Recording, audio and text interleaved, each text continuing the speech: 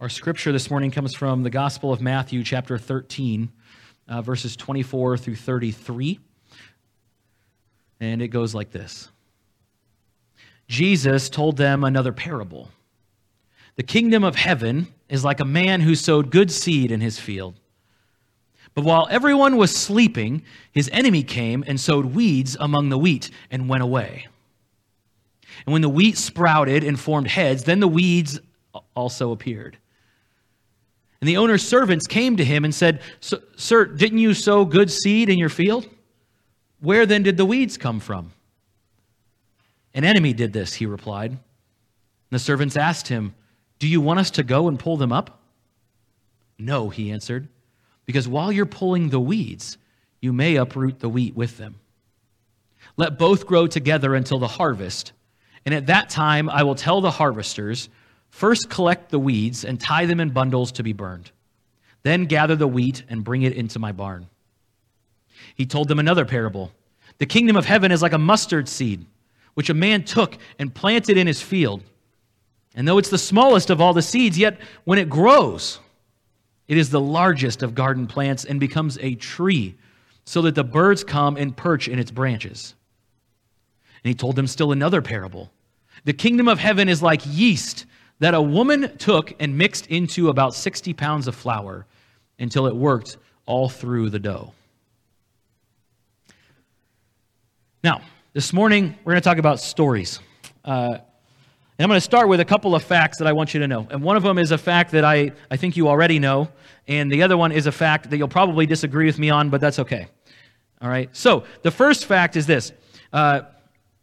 Most of you already know, I have 3 children, right? They're 6, 4, and 1. All right? 6, 4, and 1. The second fact that most of you will probably disagree with because you have your own spouse is that I have the best spouse in the entire world. All right? It's a fact. It's not an opinion. All right? I have the best spouse. And one of the things that makes my spouse the best spouse is that she is insanely good with our children. Like born to be a mother good. And one of the things that she has always done with our girls is teach them to love to read. Our girls love to read. If you ever babysit our children, you will find that you will spend most of your time reading books. And part of that love for reading comes from their nighttime routine. When the girls got a little bit older, especially the 2 older ones, when they got a little bit older, Erin started doing something that she called their big girl routine. And this is their pre-bedtime thing that they do every single night, all right? And so every night, each of the girls, which at this point, Amelia is still a little bit too small to really, she participates, but not. And so what she does is each girl gets to pick one book. So she does 2 books, right? Each girl gets to pick a book that they read before bed. And then after they've read those 2 books, each of the girls gets to then pick a song they sing, right? So they do 2 books, and then they do 2 songs. And then they do what our girls call their big girl story, which is where Erin makes up a story on the spot. Usually that story is about 3 little princesses, right? When Dad does story time, it's about something different, and I get in trouble because there are no princesses in Dad's stories. So they do 2 stories and 2 songs, and then Erin makes up a story, and then they pray together. And then as Evelyn was getting ready for kindergarten this last year, Erin had also added on to the end, they would count to 20, and then they would say all of the ABCs, right? So they did this every single night. Every single night. Now, there were nights where it got a little bit late, so we'd cut it short. You know, maybe we're only doing 1 story instead of 2, or 1 song instead of 2. But every night, Erin does this routine with the girls. Now, I typically have meetings and other things going on at nighttime, so I don't get to be in on this routine very often. However, what I have learned is when I do get to be in on it, Dad always gets picked to be the storyteller, right? Not the reading the story, but the making up the story, because I can make up a mean story, right? It may not involve princesses, at least not off the bat. I always try to find a way to circle back so they're not mad at me. But I got to be pretty good at telling stories. I make up all these things, right? And one of the most fun parts about the storytelling is that, of course, Erin is in the room as well. And so it's me and the girls and Erin. And so my stories are always really funny, right? That's what the girls like about my stories. I make them humorous. And I tend to act things out, and everybody gets their own voice, right? And But what I normally do is I work some sort of subliminal message into the thing that I know Aaron will get, but the girls won't. It's super fun, right? So last night, my story was about a giant dog, because if you don't know, we have a giant dog. He is 7 months old and 80 pounds, and he's going to be huge. But he has figured out that on our back gate, where it's held on in the hinges is a little broken. So he's figured out that he can push himself, even at 80 pounds, he can push himself on the bottom of the gate, and it swings the gate out, and he can slip out, right? So we have to watch him when we let him outside. Otherwise, our dog ends up everywhere. So last night, my story, it was great. It was about this dog that the king had let out to go to the potty before bed, and he wasn't watching him, so he slipped out the back gate. And the girls thought this story was just hilarious, because I had the dog running all over town and greeting the neighbors and you name it. Aaron, meanwhile, took the subliminal message and went, oh, I should probably go let the dog back in. Right? So we tell these stories, right? And so we tell these stories, and sometimes they have these little messages. And Jesus told stories. He told so many stories. He did a lot of his teaching in what we call parables, which are just stories, right? They're making these big, complicated things simple so we can understand them. And yet, as I read through the Gospels, you see again and again, the disciples and the other people who hear these stories, they don't get it, right? They don't get it. So what happens is Jesus will tell a parable, and he'll tell a story. The kingdom of heaven is like. And he'll tell this great story. And half the people in attendance look at him and go, I don't get it. And then they just leave, right?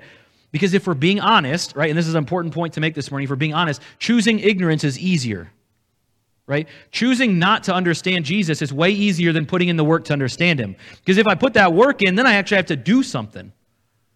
It's easier to choose the ignorance. It's easier to hear Jesus say something and go, well, I don't get it, so I'm just going to walk away. But the disciples, they wanted to put the work in, right? The disciples wanted to put the work in.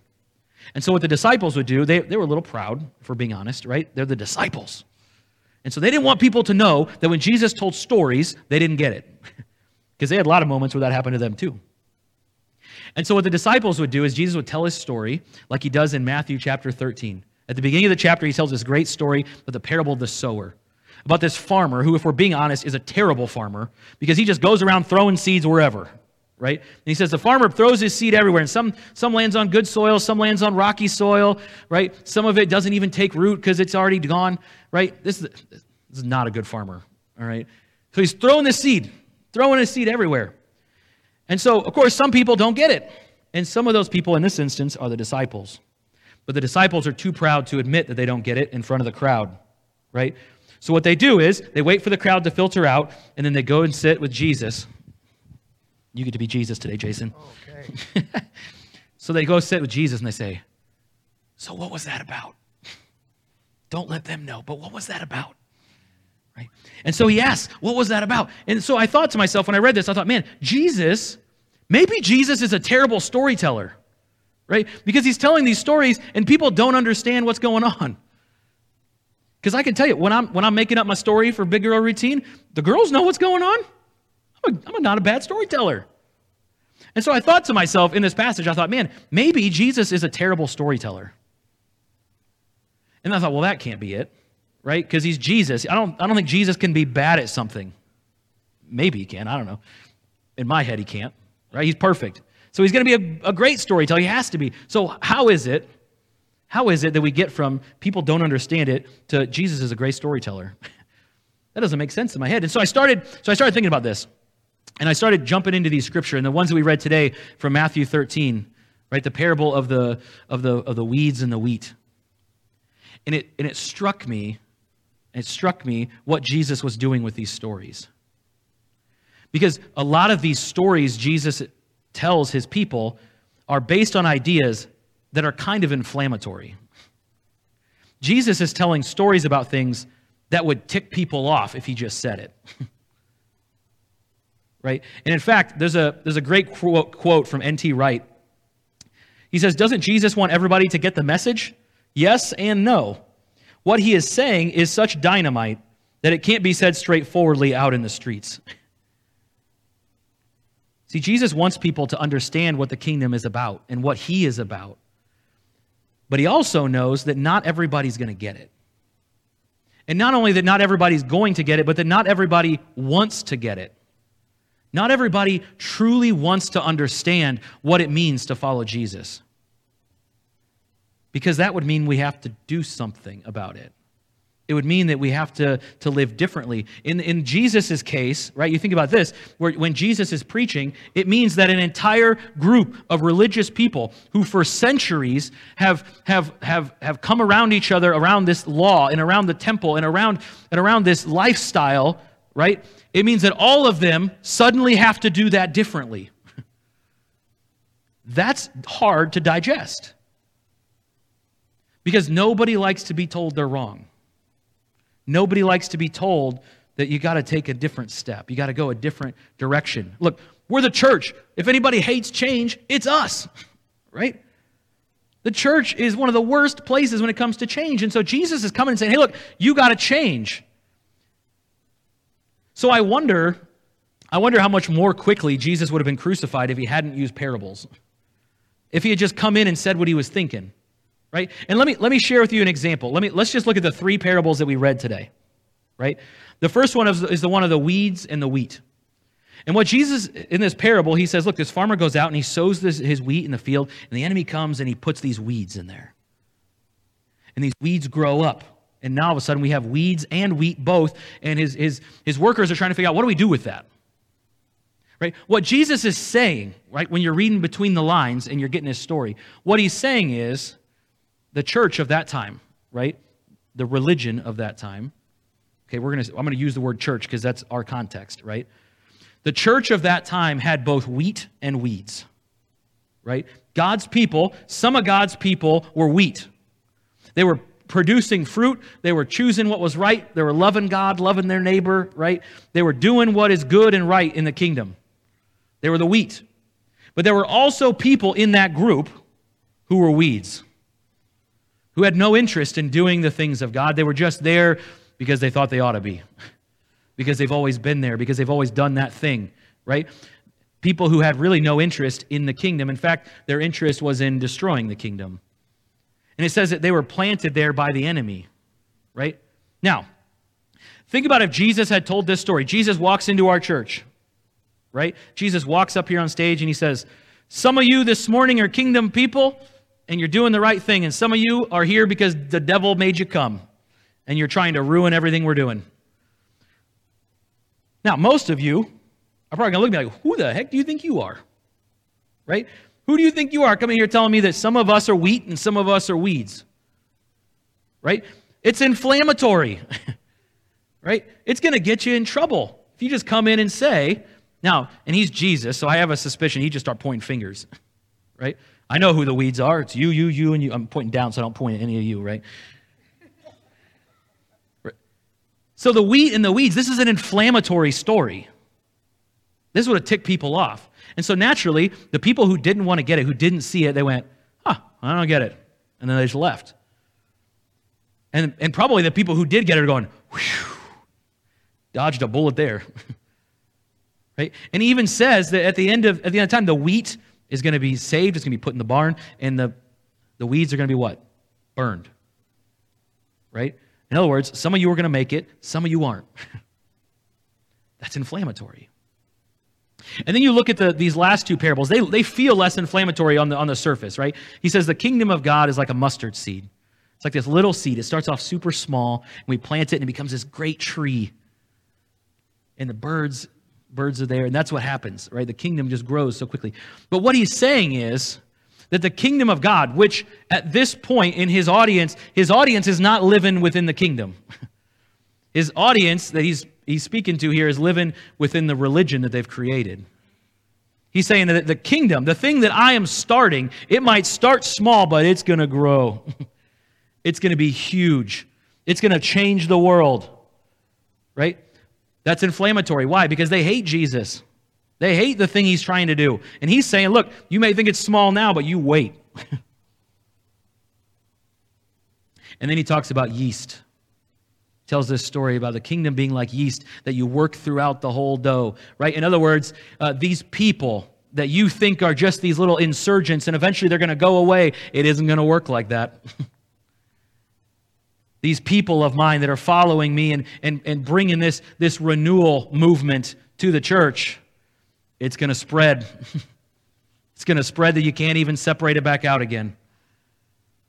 These are inflammatory things. These are things that would have ticked people off. And so Jesus tells stories. And those who want to get it, get it.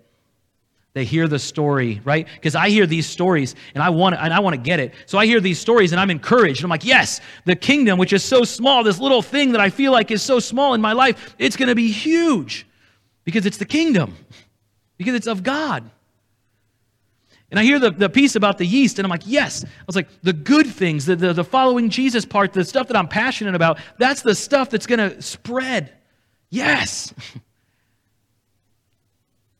But if you're not interested in the kingdom stuff, these are the worst statements anybody's ever made. Because it means the stuff that you hate is going to become the standard. And so Jesus tells stories. And I think there's two reasons. As I wrap up, there's two reasons Jesus tells stories. There are two things I want you to know. The first is this. Often when Jesus tells stories, he's telling stories to give us a choice. We talk a lot here about choices, right? Because God doesn't ever force us into anything. I wish he would, honestly. I wish he would just make us do stuff. But he doesn't force us into stuff, and so instead he gives us a choice, right? And so in this story, what we're left with is the choice. Are we wheat or are we the weeds? And the consideration we're supposed to think about in our lives is, which one am I? Which one am I right now, currently, today? Am I wheat that I'm producing fruit and I'm loving God and I'm loving my neighbor, I'm living into the kingdom? Or am I the weed that is actively preventing the wheat from growing? Am I actively preventing God from doing what he's trying to do? Preventing the church from doing what they're trying to do? Which one am I? And Jesus often gives these choices, right? Think about the sheep and the goats. It's a similar choice. And if you think about it this way, in Jesus' time, the goats were kind of the dumb ones. Right? So what would happen is the shepherd would lead the sheep down the mountain, right? When they're going down the mountain, the sheep would follow the shepherd, and he would guide them down in the safe way. But those goats, the goats were so stubborn-headed, so gung-ho, so independent. What they would do, straight down the mountain. Didn't matter where that shepherd went. Goat is going straight down no matter how dangerous it is, right? He didn't want to follow. He just wanted to go down. And so Jesus says, look, I'm going to separate the sheep from the goats in the end, right? And it's that choice. He says, you get to decide. Do you want to be the sheep? You want to be the goat? Do you want to be the wheat? Do you want to be the weed? When he tells these stories, we get a choice. Do we embrace the mustard seed of the kingdom or not? Right? Do we bake the yeast in our surroundings or not? We get to decide. We get to decide. But the second thing you need to know is this. I don't think Jesus is done telling stories. I don't think Jesus is done telling stories. I think Jesus is actively telling stories in your life right now. That the way he's working in your life is meant to be a story. That when you go to the grocery store and you run into that friend from high school that you haven't seen in 30 years, you go, and he goes, what's going on with you? You go, oh, let me tell you. Right? And it's the little things every day, right? It's the steps that we're taking with Jesus, right? Like, I can guarantee you I know what story Stephanie's telling for the next week. Right? It's these little things, these pieces of our lives with God that are meant to be our story. And it's Jesus who writes these stories and tells these stories. When we talk about evangelism in the church, that's what we're talking about. It's just, how's God at work in your life right now? That's what these stories are about, right? What's the kingdom of God like? What's the kingdom of God look like? It looks like people getting healed. Looks like people being set free. Looks like people taking their next steps with Jesus. Right? These are the stories. These are the stories we ought to be telling. And so you have a story, my friends. You have a story that Jesus is telling in your life. So I want you to think this week about what your story is. What is it that God's doing in you? And if the answer is nothing, then my goodness, come see me. Let me introduce you to Jesus. Be a part of the bigger story, right? Because God's writing this story not just in your life, but in the life of our church, right? He's writing a story in our church right now. And we get to choose whether we're a part of it or not. It's my hope and my prayer this morning is that you would choose life, that you would choose to be wheat and not weed, sheep and not goat. Choose the way of Jesus. Let me pray. God, we're so grateful that we even have the choice. Because if we're left to our own devices, God, my goodness, we are always the goat. We're always trying to go our own way and make our own way, and yet, God, you keep calling out to us. You keep beckoning us to come and to follow and to be. And so, God, I pray for those in this room and online with us who have never made the decision to be a sheep, to follow the shepherd, to follow the one person who knows where they're going. God, I pray that you would speak to their hearts in this moment and draw them to you. And God, for those of us who have been living the God story, we're thankful for all the places we see you at work in our lives. And we're thankful that tomorrow is going to be a new day with new steps and a new story to tell. So God, give us a boldness this week as we consider our stories with you, and help us to move, to be the sheep, to be the wheat, to be part of the mustard seed of the kingdom. God, that's what we want to be a part of. Help us, God, to be active parts of your story. In Jesus' name we pray.